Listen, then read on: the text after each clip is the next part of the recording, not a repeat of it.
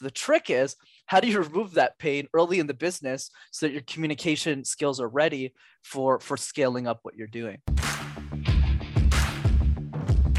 Welcome to Monday Mornings with Michelle, the new business podcast. Whether you're kicking off your day or kickstarting your business, Michelle is going to kick your ass into next week with the essential fours: strategy, systems, support, and state of mind. Now, welcome to center stage, Michelle Nedelec. Hey there, peeps. This is Michelle Nedelec, and I am super glad that you're here with us today because I am here with my amazing guest, Brenden. Brenden, thank you so much for being here with us today. Of course, Michelle. Great to be on. Thanks for having me. All right, so give us a 5,000-foot view of who you are and what you love to do. Yeah, absolutely. So my name is Brenden Kumarasamy. I'm the founder of Master Talk.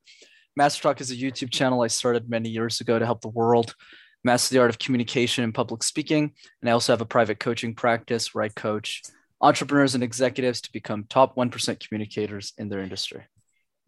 Love that. So how did you get started in speaking? Yeah. So when I was in university, Michelle, I used to do these things called case competitions. They were like professional sports, but for nerds, right? So other guys my age are playing rugby or baseball or basketball, some other dangerous thing I probably wasn't accustomed to. I did presentations competitively, and that's how I learned how to speak. The thing was, a lot of students started entering that program as well to do these case competitions, but we didn't have a communication coach.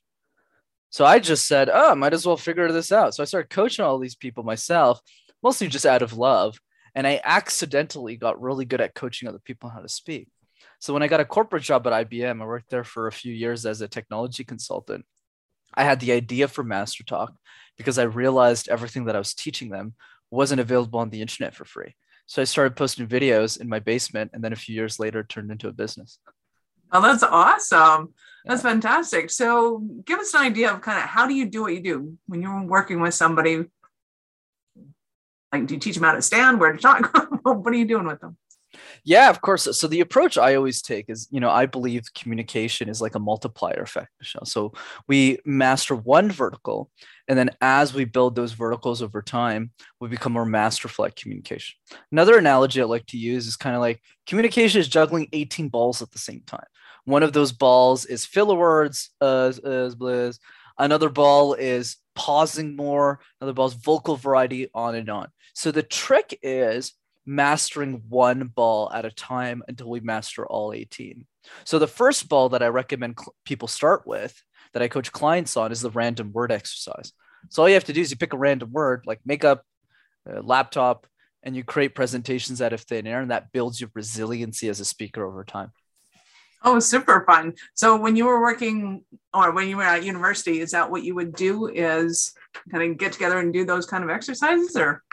Yeah, back then, actually, Michelle, the purpose was a lot more specific, since a lot of people were doing these competitions to win them and get corporate jobs. So most of my coaching back then was really just focused on making them winners in those slides. So I'd coach them a lot on slides. But then when I started doing this as a coach, I had to re-engineer my own success because, a lot of people, in the world don't know what a case competition is, don't apply that context.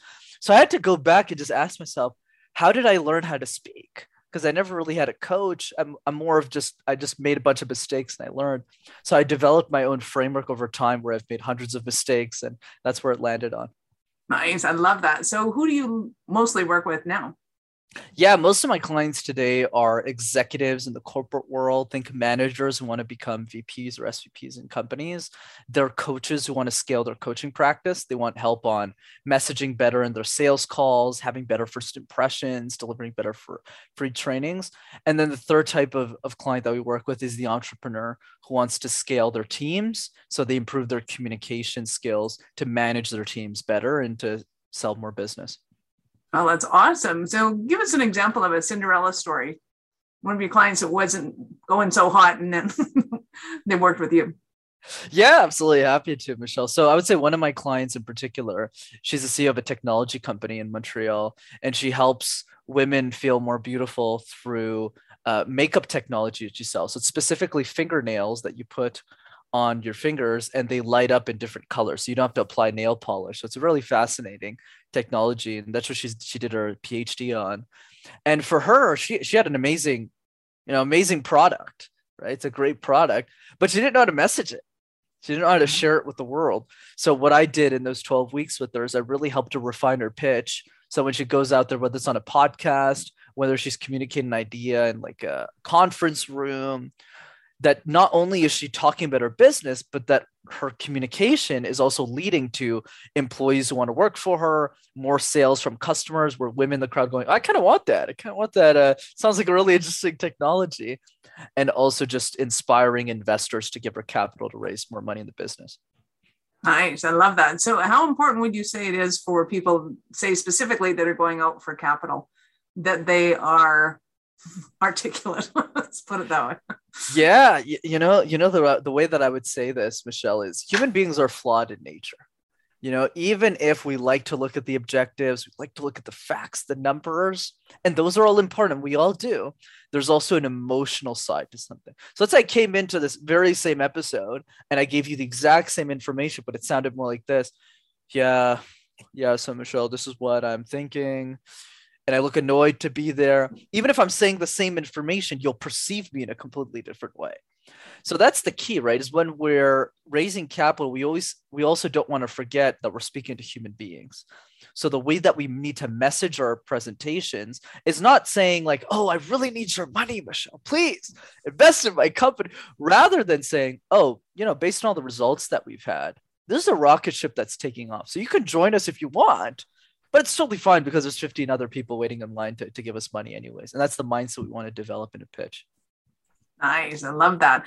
So if somebody comes to you, like a lot of people that I know are like, I want to talk, but I'm afraid to talk. And is it all about technique? Is it about emotional aspects? Like, what is all involved in being able to stand on stage and articulate yourself all?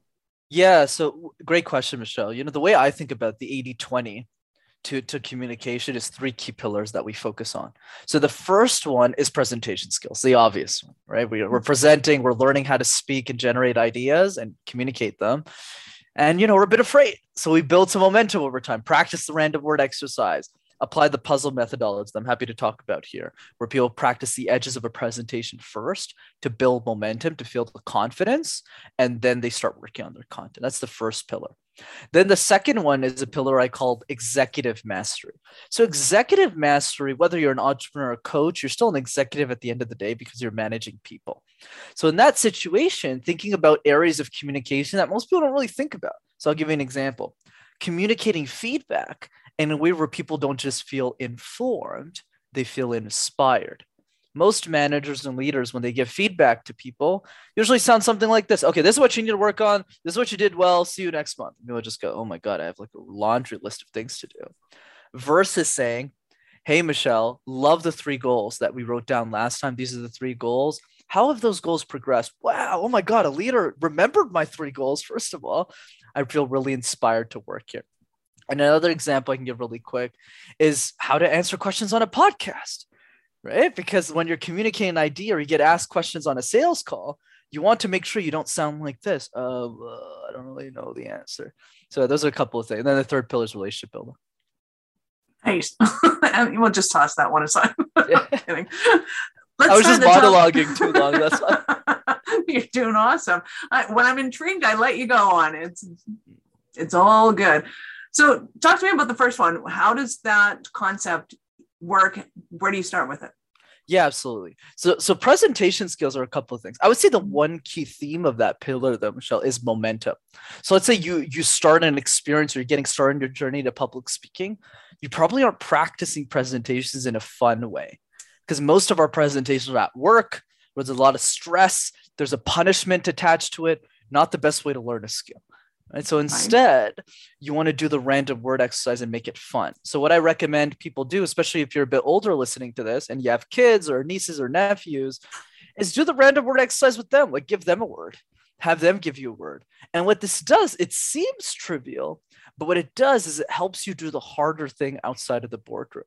So if you're a lot better at talking about avocados, when you go back to your subject matter expertise, which is probably not avocados, except for the avocado farmers who are watching this episode, you're going to be able to communicate your ideas succinctly and effectively. The other piece to presentations is what I call the puzzle analogy. So public speaking, Michelle, for me, is kind of like a jigsaw puzzle. You know those puzzle toys we used to play as kids? Some of us still do them. Say where we put those pieces together, right? So I'll ask you a simple question, Dora. It's not like nothing hard. So let's say you're working on it's nothing, Dora. It's nothing stressful. So the question is simply this, Michelle. If you're working on a puzzle, yes, which pieces would you start with first and what? Usually I start with the outside ones because they're easiest to identify, and then the rest of the picture comes into place. Exactly, 100%. You got it. Right, so don't worry, it wasn't meant to be a hard question. So you're right. So you go skip this one. So and don't worry, that's the hardest question I have. And yeah, gave me the answer. So yeah, that was nice of you too. Yeah, for sure. I should probably do that in the future. But anyways, so yeah, you're right. Edges, right? So for those who are not sure what I'm talking about here, what Michelle means and what I mean is the pieces are easier to find in the box because they got those little edges to them. So you take them out, do the outline, then tackle the middle. But here's the thing. We don't do that in presentations, Michelle. We tend to do the opposite. We shove a bunch of content. We get to the presentation, we ramble throughout the whole thing, and then our last slide sounds something like this. Yeah, so thanks. Not the right approach.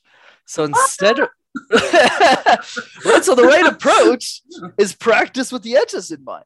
Practice the introduction 30, 40, 50 times until it's amazing. Do the same thing with the conclusion, because what's a great movie with a terrible ending? Last time I checked, terrible movie. Right. And then tackle the middle. So that's pillar one.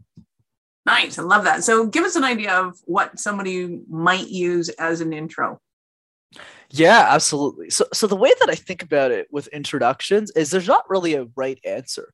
It's more about trying different ideas and themes and then figuring out what makes the most sense for your idea. So I'll give an example. Let's say you're presenting, let's use the client that I was using before, right? So for her, it was about showcasing that there's a big problem in the market that she's solving. So when she did her introduction, she focused on the idea that women spend on average an hour or two a week doing or removing nail polish. And imagine how many hours that is in a year. It's like massive. How could they be reinvesting that hour back into their families, back to their communities, into their corporate careers if they have one, or their ambitions? And that's really the story that she told at the beginning. And she used herself as an example because she's also a woman, right? When she was doing her PhD, she struggled because she wanted to put nail polish on in the morning, but she didn't have time for it because she was doing her thesis. So that's the story. So going back to what is the one key idea from your presentation? If people could only remember one thing, how can you use your introduction speech to introduce that one thing? Nice. I love that. So to me, where I see people kind of faltering the furthest, the fastest is in their 1 minute infomercial, if you want, or their introduction. Somebody says, "What do you do?" What did they answer to that? What, in your opinion, is the most important part of that 1 minute speech? I love it. So there's different ways of approaching that. So there's the 60-second commercial where you're talking to someone one-on-one, super informal. And then there's the 60-second, okay, I'm on a podcast or I'm in a networking circle and everyone's really talking about what they're doing. So let's go through all of them. Let's start with the 60-second information. For me, it's super simple. It's just 3 questions. Okay. Mm-hmm. Who are you? What are you passionate about? What are you working on?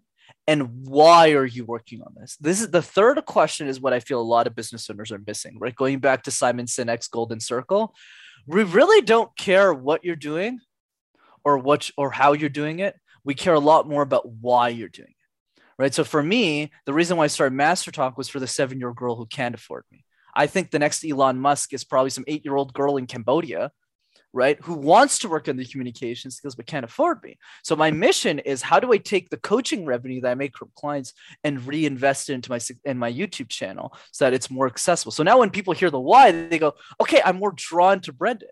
But if I say something like, here's what I am, this is my package, this is my package's cost, you're kind of just like, okay, like I got it. So think about who you are, what you're passionate about, what you're working on, your business, but also why is that important to you? And that's really the secret to that 60-second commercial.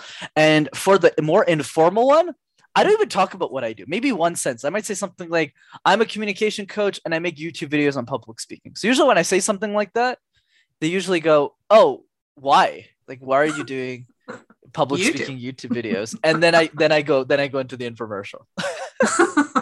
That's fun. Yeah, I like that. So clearly everybody needs a YouTube channel so that they sound more intriguing. It honestly helps. It's helped me grow my business quite a bit accidentally. Nice. But yeah. Very cool. I like that. So while we're here, what's your YouTube channel? Oh, it's called Master Talk. Nice. Go and check that one out. Yeah. Sounds awesome.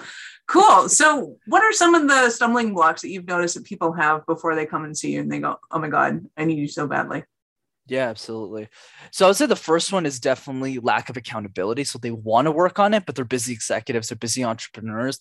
They need someone to just push them a little bit, right? To go towards to prioritize that.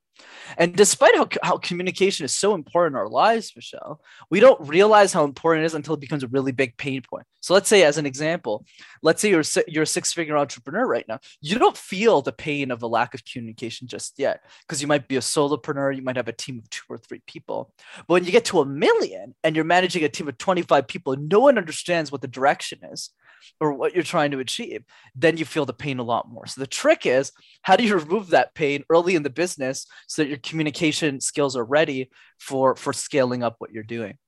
So going on that, I would say the other barrier besides lack of accountability is the idea of fear, right? Just the fear of starting a podcast like this, the fear of putting themselves out there. And what I always say as a remedy to that is it's this idea of message versus fear. So the analogy is kind of like a boxing ring. So one side of the boxing ring is the fear, the anxiety, the social stress around communication. And then the other side of the ring is the message. Why is it important for you to share? Why is it important for people to do that thing? So the fear that I always want to stress, Michelle, is never going to disappear. I'll give you an example with me. If Elon Musk called us right now and said, hey, Brenden, I need you to coach me on my communication, I'd probably shit my pants. Like, it's just... like, it's going to happen, right? There's always something. There's always something. There's always something. The goal is never, and I've coached a lot of great people, but the point I want to drive is like, if Elon called me, yeah. Like, so even for someone like me who's teaching communication, the fear will still be there. So the goal is not to remove the fear, but rather make sure that when your message and your fear meet in the middle of the boxing ring, that your message gets the knockout punch. It's not about removing the fear. It's about making sure that the message is slightly more important than the fear. And if you can just get that arbitrage, you'll be able to take action. Thanks. I love that. I think some of the best talks I've ever heard were people that were obviously afraid of being there. They have that speaker's fear, but they never said that they were. So the one thing that drives me crazy is when people get up and they go, oh my God, I'm terrified of this. It's like, yeah, we know. So you're stating the obvious and move on. Don't do that. But when you feel it and you go up and you know your message and that comes clear, I think that's actually a really magical moment, because when somebody's bored out of their mind and they just get up on stage and they do their talk the same thing they've done all the time, and they have to muster up that excitement of doing it again, then it's almost painful to watch. Absolutely. I mean, this episode is a good example too, because I don't say different stuff on every podcast, right? No one's asking what my favorite color is. No one's asking how many dogs I have, right? But the message is so important that we're willing to re-communicate the same thing because we're excited about what that message can bring to other people. So I completely agree with what you said. Nice. And I feel bad for you. So what's your favorite color? What is my favorite color? Crap, I should have prepared. It's probably navy blue, actually. I was going to say, but we can move on. Are you a dog person or a cat person? Definitely a dog person. There you go. We get to know all the good, fuzzy, warm, fuzzy things about you. That's awesome. So I have to ask you this. At what point in life did you know that you were a special kind of crazy enough to become an entrepreneur? Not until recently, I would say. You know, when I was in university, I was like the anti-entrepreneur, Michelle. I actually thought entrepreneurship was for people who couldn't get 6-figure corporate jobs. That was my thought process. That's probably true too. Yeah. So when I was in university, like my goal was to be a senior partner at IBM or at McKinsey or work at PricewaterhouseCoopers or something, some accounting firm. And that's what I did. That's why I did case competitions, actually, because a lot of these executives, they come and judge these competitions at companies so they can spot talent. So that's why I did them. I didn't do them because I was passionate about communication. I am now. But when I started, that wasn't the case. And then that decision got me the job that I wanted, got me the financial freedom I wanted. And then when I got to that point, I realized I didn't want that anymore. So I pretty much cut my salary in half. And then I became an entrepreneur probably a year and a half ago after coaching for many, many years. So I think what I would say for me, the pivotal moment was when I realized my time was more valuable than my money. Right? There's a great quote on this by one of my all-time heroes, Scott Harrison, is the CEO of Charity Water. It's like a nonprofit he started to help people get access to water. And the quote that he shares in the book that I'll never forget for the rest of my life is, the goal is not to live forever, but rather create something that will. So when I looked at my life and I said, okay, if I could make I do better now, but at the time I was like, okay, if I could make just the same amount of money than I did in my IBM corporate job, or even just a little bit less, would I do entrepreneurship full time? And I said, yes. So I actually saved money for 2.5 years while I was building Master Talk on the side, working my job, replaced almost all of my income, took literally like anti-entrepreneur. I was the most risk-averse person. So that when I jumped into entrepreneurship, I was already ready to go into it. So my advice is always side hustle comfortably if you can. Like, so there's no risk. That is awesome. Side hustle comfortably. There's so many good visuals that go with that too. Yeah. Like the marketer that I am. That is awesome. Cool. It has been an absolute pleasure talking to you today, Brenden. Any last words for our peeps? Yeah, I would say the last word is just a question, Michelle. And the question, to help us reframe the negativity that comes with communication that I hate, by the way, in my industry. Oh, the fear, the stress, we're all going to die. I was like, hey, relax, guys, just communication. So the question is, how would your life change if you're an exceptional speaker? How would your life change if you're an exceptional communicator? Communication is so much more than speaking on a stage. It's the way that we communicate with our families. It's the way that we talk to strangers when we travel. It's the way that we play with our children. That's the game. That's what we're trying to do. And once we become better communicators, we find that reason why it matters to us. For all of us, that reason is different. We'll be way more motivated to see the benefits of communication and have fun mastering in the process. I love that. And I just realized I asked you about your YouTube channel, but I know that people are going to be totally stoked about starting their journey with you. How did they begin that journey? Yeah, absolutely, Michelle. So besides the YouTube channel, which is just Master Talk, to your point, for those of you who are interested in coaching, just go to one of my free trainings. We have a live interactive Zoom call every 2 weeks where I'm there. I'm coaching people for free on that call. It's not a recorded webinar. And the way you access that is rockstarcommunicator.com. Very fun. And do they get to talk about things like laptops and rabbits and avocados? Oh, yeah. We got the whole thing. We got destiny. We got intuition. We got all a bunch of fun words. Awesome. That sounds like fun. Give us a website again. Yeah. rockstarcommunicator.com. Awesome. I love it. This has been a joy. Thank you so much for your time. I know it's valuable. And peeps, this is Michelle Nedlock. Thank you for being with us here today. Be sure to subscribe to the show in your favorite podcast app so that we can help you scale your business. I love having you here. Thank you for listening to our show. I'm all about being a resource center for entrepreneurs to give them the information and the support that they need to make it in business. As such, the notes for this show can be found at our website at awarenessstrategies.com/blog. Be sure to subscribe, give us a rating. I like 5 stars personally, and share with your friends.